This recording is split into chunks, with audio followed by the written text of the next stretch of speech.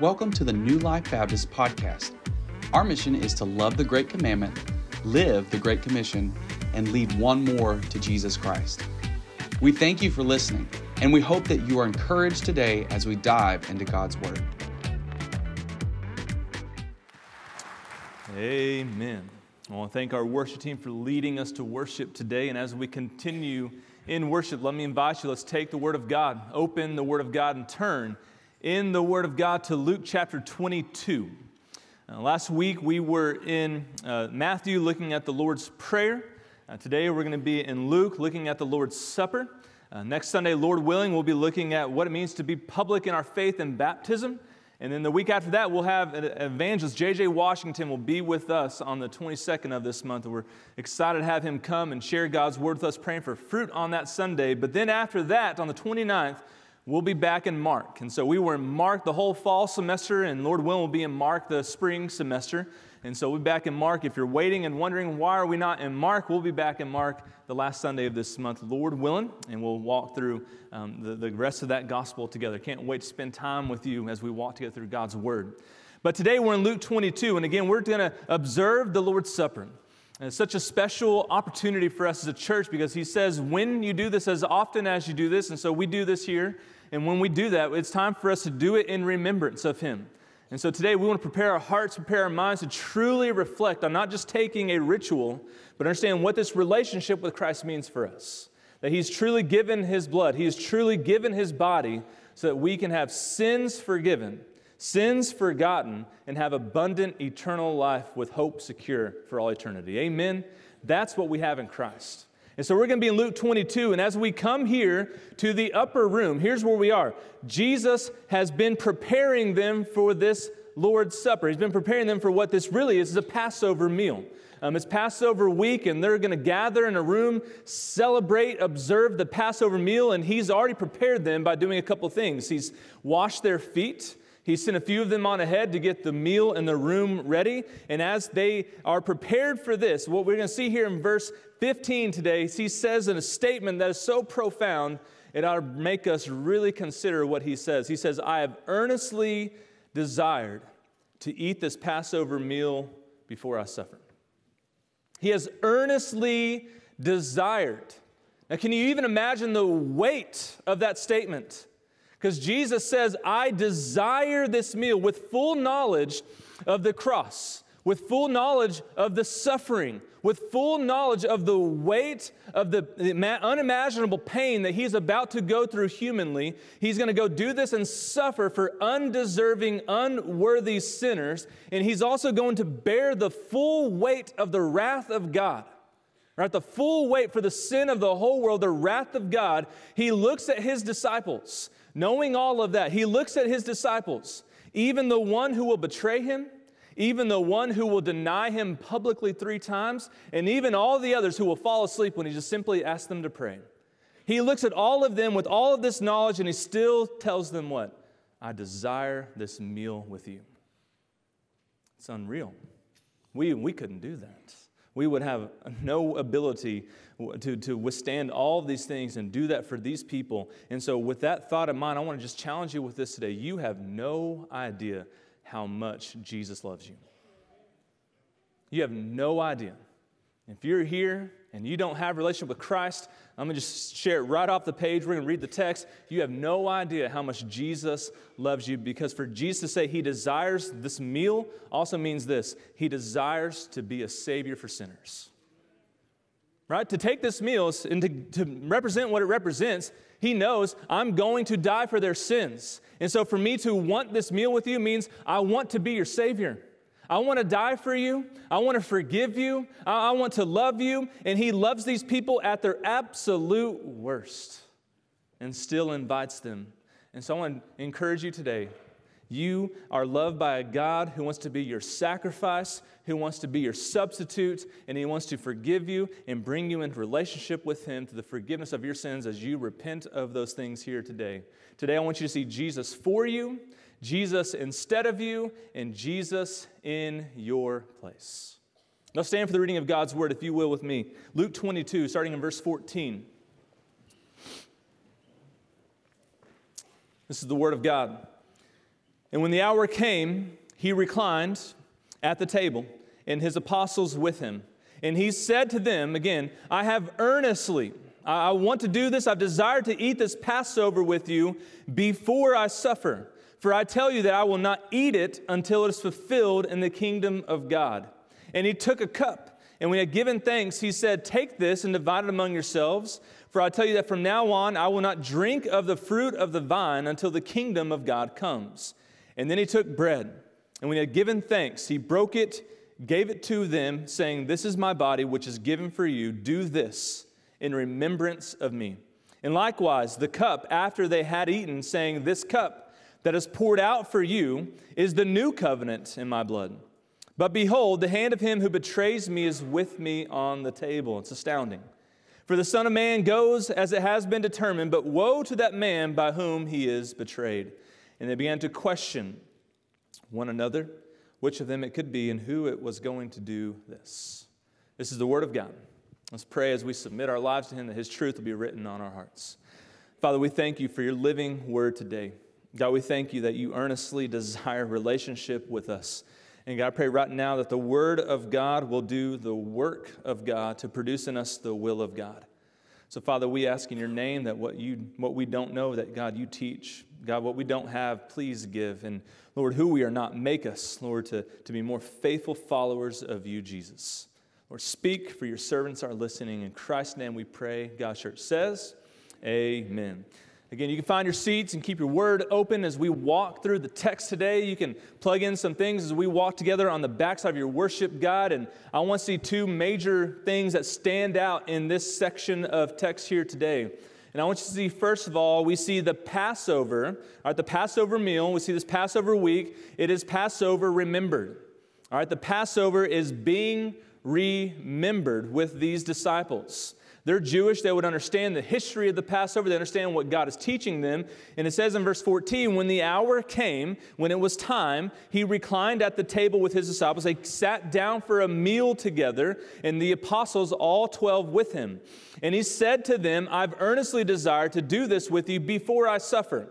And you notice this whole time, he's been telling them, right, I'm going to suffer. The Son of Man, no one takes his life, but he gives it, right? We've been talking about his death and burial and resurrection this whole time, but they've never caught on, right? They will go through the whole entire crucifixion, burial, and resurrection without any awareness or any remembrance of all these statements until it all clicks, right? And so here he is telling them, I'm going to go suffer, and so I'm going to do this with you before I suffer. For I tell you, I will not eat of it until it is fulfilled in the kingdom of God. So he's having the Passover. And what is the Passover? If we're not Jewish, if we don't know Old Testament history, what is the Passover? Well, you remember in the book of Exodus. In the book of Exodus, God's people, they have now been enslaved. They're under the great thumb of Pharaoh himself. They've been oppressed. They are people who have been taken, all their rights have been taken away. They are nothing to the people of Egypt. They are nothing to Pharaoh, but they are something to God. And so here they are, and they're under all kinds of oppression, all kinds of slavery, and God's people begin to call out. They cry out to God, and God hears their cries. And God, what does he do? He raises up a deliverer. He provides a deliverer, and his name is Moses. Moses becomes the deliverer of the people of God, and what does he do? He spends some time in the wilderness being prepared for this moment, and God sends him back. I want you to go to Pharaoh. I want you to tell him, let my people go. So this becomes like a little showdown where Pharaoh thinks his little tiny gods that aren't gods at all are going to stand up to the almighty God who is the living God himself. And they have this little showdown, and God sends plagues upon the nation of Egypt to get Pharaoh's attention. And it looks like Pharaoh is going to relent. It's like he's going to give in to God. He's going to surrender and submit his life. But as he kind of even waffles back and forth, he finally does not. And so finally there's a last plague. And the last plague was the worst. Because what God said, here's what's going to happen, Pharaoh. Every firstborn son in every home will die in one night unless you take the blood of a sacrificial lamb and you cover your home, you cover your posts with it to show that you have been covered by the blood of a substitute, that you've been covered by the blood of a sacrifice. All of Israel does this. None of Egypt does. So the angel of God comes through on that one night, and there's great wailing in the nation of Egypt because every firstborn son in every home, including Pharaoh's, died in one night.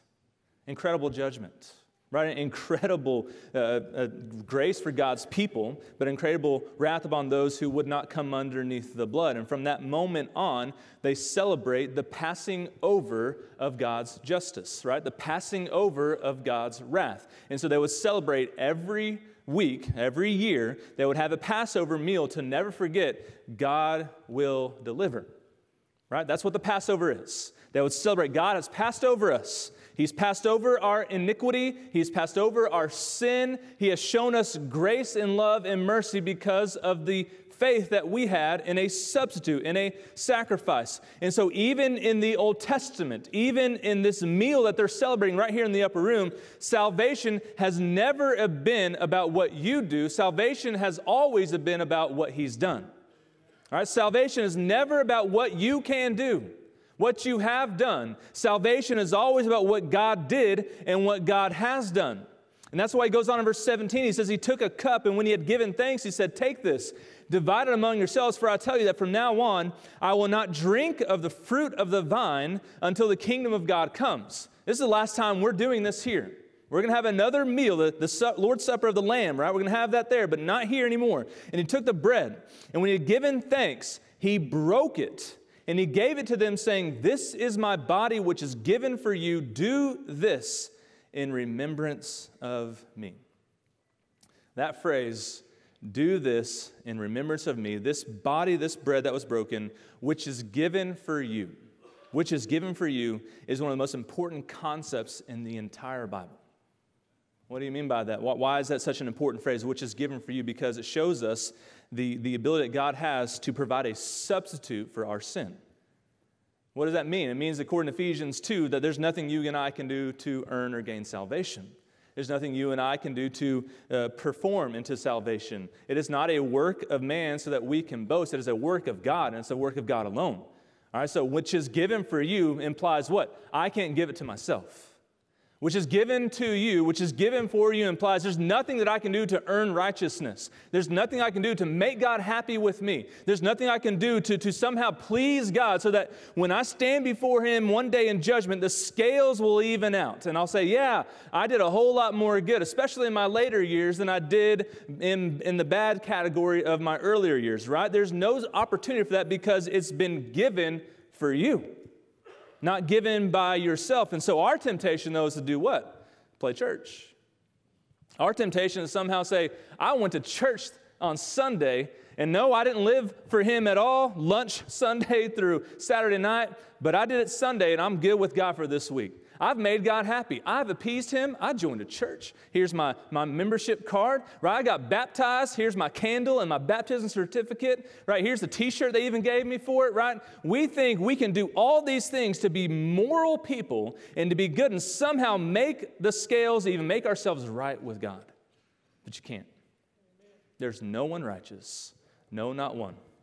There's no one who can ever earn grace, who can ever earn righteousness. There's no one who can ever gain salvation. It has to be the body given for you. You can't give it to yourself. You can't gain it yourself. You can't earn it yourself. And so what Jesus is showing us right here is that salvation, right standing with God, is not based on us. It's based on faith in the blood of a substitute. That's the whole important part of Exodus. It's about a substitute. And so Jesus, He's taking this meal, and He's not taking a meal like the Passover that pointed to a Savior. He's taking this meal preparing to be the Savior. Right? He's preparing Himself. I am the sacrificial lamb. I am the one that will cover you, and if you're under my blood, death and judgment and wrath will pass over you because it's already been laid on me. Right? This is what Jesus is showing His disciples, that He is the fulfillment of the sacrificial lamb, of the meal that they're celebrating and taking of God's grace and mercy upon the substitute in their place. And so when He takes the cup's no longer about the blood of the lamb, it's about the blood of Christ. When He takes the bread is no longer about the Exodus and God's provision there. It's about His physical death and God's provision now. That's why Jesus says, do this in remembrance of me. Not in remembrance of the Old Testament, not in remembrance of the old lamb. Do this in remembrance of my salvation that I bought for you by dying for your sin. So we see the Passover has been remembered, but remembered with the right perspective. And now we see the second thing is that we see the payment has been reconciled. The Passover has been remembered, and then the payment, which requires blood, which requires a substitute, it has been now reconciled. Because it goes in verse 20, Jesus says, "And likewise the cup, after they had eaten, saying" what? "This cup that is poured out for you is the new covenant. It's the new covenant in my blood." Well, that's a very big statement. What exactly does that mean? Well, as we know, according to Hebrews, this is the end of the old ceremonial system. All right, Jesus fulfills all the Old Testament requirements of the sacrifice, and now the sacrificial system has been put away. So this is the last Passover meal that they need to take. Now it will be the Lord's Supper from here on out. Right? So this is the last Passover because we're not celebrating Exodus, we're celebrating Christ. We're not celebrating the Lamb, we're celebrating the Lamb of God himself. And so this is the end of diets, this is the end of the rituals, this is the end of the sacrificial system, this is the end of the priesthood there, not the priesthood of believers, but the priesthood of the old. This is the end of the Holy of Holies where God has been separated. Now we're going to see the curtain torn. God will be accessible through Christ, and this is the last Passover. This is the end of everything they knew to be symbolic about their religious life. All right, it's all been shut down. Why? Because there's a new covenant. All right, God had established a covenant. God has always been a covenant God, but now he's establishing a new covenant, and this new covenant is going to be what? Through Christ alone. Through his blood alone. Again, you go read Hebrews, and Hebrews 9, this talks about how he is the blood, and it was required for salvation through his blood and through his blood alone. And so this is significant. Why is it significant? Because it shows that even here, God always had something bigger in mind than just delivering his people out of Egypt. God didn't just take him out of slavery just to say, I'm a good God and I can take people out of slavery.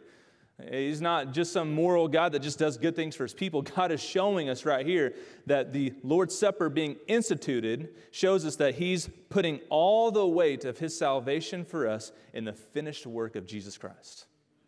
It's all been placed on him. All the love of God, all the wrath of God, all the justice of God, all the righteousness of God has been found for us in Jesus Christ. It's all him. It's always been about Jesus. It will always be about Jesus, and it will never stop being about Jesus. It is all about Christ and Christ alone. And so when we go back and we read about the unblemished blood of the Lamb back in Exodus, it points us to the unblemished blood of Christ in Hebrews chapter 9. When we see the disciples eating the bread and drinking the cup, it points us to what? John 6:53. And what does Jesus say in John 6:53? Unless you eat my flesh, unless you drink my blood, you do not have eternal life. All right, points us to that thing while celebrating in that moment in John 6, the Passover meal with his disciples. The whole Bible, again, has always pointed to Jesus being our finished substitute and our final sacrifice. All right, he's the final sacrifice for sin. And what do you mean by that? Well, at first, what did God do? God provided one lamb for one person, Abraham and Isaac.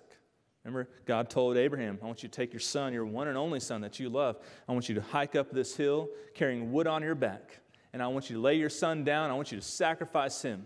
I want you to kill your son for me. And what did Jesus say? No, there's a ram caught in the thicket. I've got to sacrifice one lamb for one man. He provided another son to go up a hill, carrying wood on his back to die for us on top of that mount, right? Praise God, we see that. Then it was not just one lamb for one person, it was one lamb for one household. That's the Passover, right? There was one lamb for each family. Each household had to provide one lamb and sacrifice that blood to be on their doorpost. Then on the Day of Atonement, and when God established his religious system with his people, God provided one sacrifice for one nation. Right, the nation of Israel, to atone for all the sin of all the people of Israel. And then finally in John 1:29 you read, when Jesus shows up, the day came when God provided one lamb for the sin of the whole world. Jesus showed up, and what does John the Baptist say? Behold, the Lamb of God who takes away the sin of the whole world. The final, perfect, finished, fulfilled sacrifice has been found in Christ and in Christ alone. And so when Jesus paid it all, when we sing that, there's the receipt. And that's paid for. It is done. And now we have to have faith in what Christ has done for us. I want you to see this right here as we kind of wrap up and take the Lord's Supper today. Jesus not only canceled our spiritual debt, but he cured our spiritual disease. He not only canceled our spiritual debt, he's wiped it away. Our payment has been paid in full. But then what has he done? He has also cured our spiritual disease. 2 Corinthians 5:21, known as the great exchange, he who knew no sin became sin so that in him we might become the righteousness of God. Right? He who had no sin, who knew no sin, what did he do? He became sin, means he took our place so that in him, by faith in what he's done for me, we can what? Obtain and we can have and we can be placed under the righteousness of God. He took our sin and gave us salvation. Right? He took our unrighteousness and gave us his own. Right? We now can stand under the wrath of God, covered and protected and saved by the blood and the work and the body of Jesus Christ. You got to have that picture here. I love the way Shane Pruitt would say this. Shane Pruitt's going to be here with us in August, but he says this. He says, if God was only love, there would be no cross for Christ. All right, if God was only love, there would be no cross for Christ. But if God was only just, then there would be no Christ for the cross. And praise God, he is both loving and he is both just, that he provides both a Christ and a cross, and he does it for us in our place. See the perfect love and the justice of God displayed for you. And what does that tell you today? That the sinner can be forgiven and that salvation can be found. What about you? All you got to do is repent of your sin. Surrender your life to Jesus. Admit, God, I have blown it. I have fallen short of your glory. But God, praise God that even though I separated myself from you, God, you pursued me. God, you provided for me. You came after me. And all you've given me is everything in Christ. And all I have to do is truly know that I'm a sinner separated from you. And if I repent of my sin, if I turn away, leave it behind, and kill that sin right there and offer my life to you in repentance, I will be saved. I call upon your name. I believe in you, Jesus. I receive the free gift, and I'm never going to be the same again. Would you be willing to do that today? We thank you for listening. Be sure to click the subscribe button on this podcast so you don't miss out on any and all of our future content. We pray you were encouraged by the Word of God today. If you feel that the Lord is leading you to make a decision or have questions, you can reach us on Facebook, Instagram, or at our website at newlifebaptist.faith.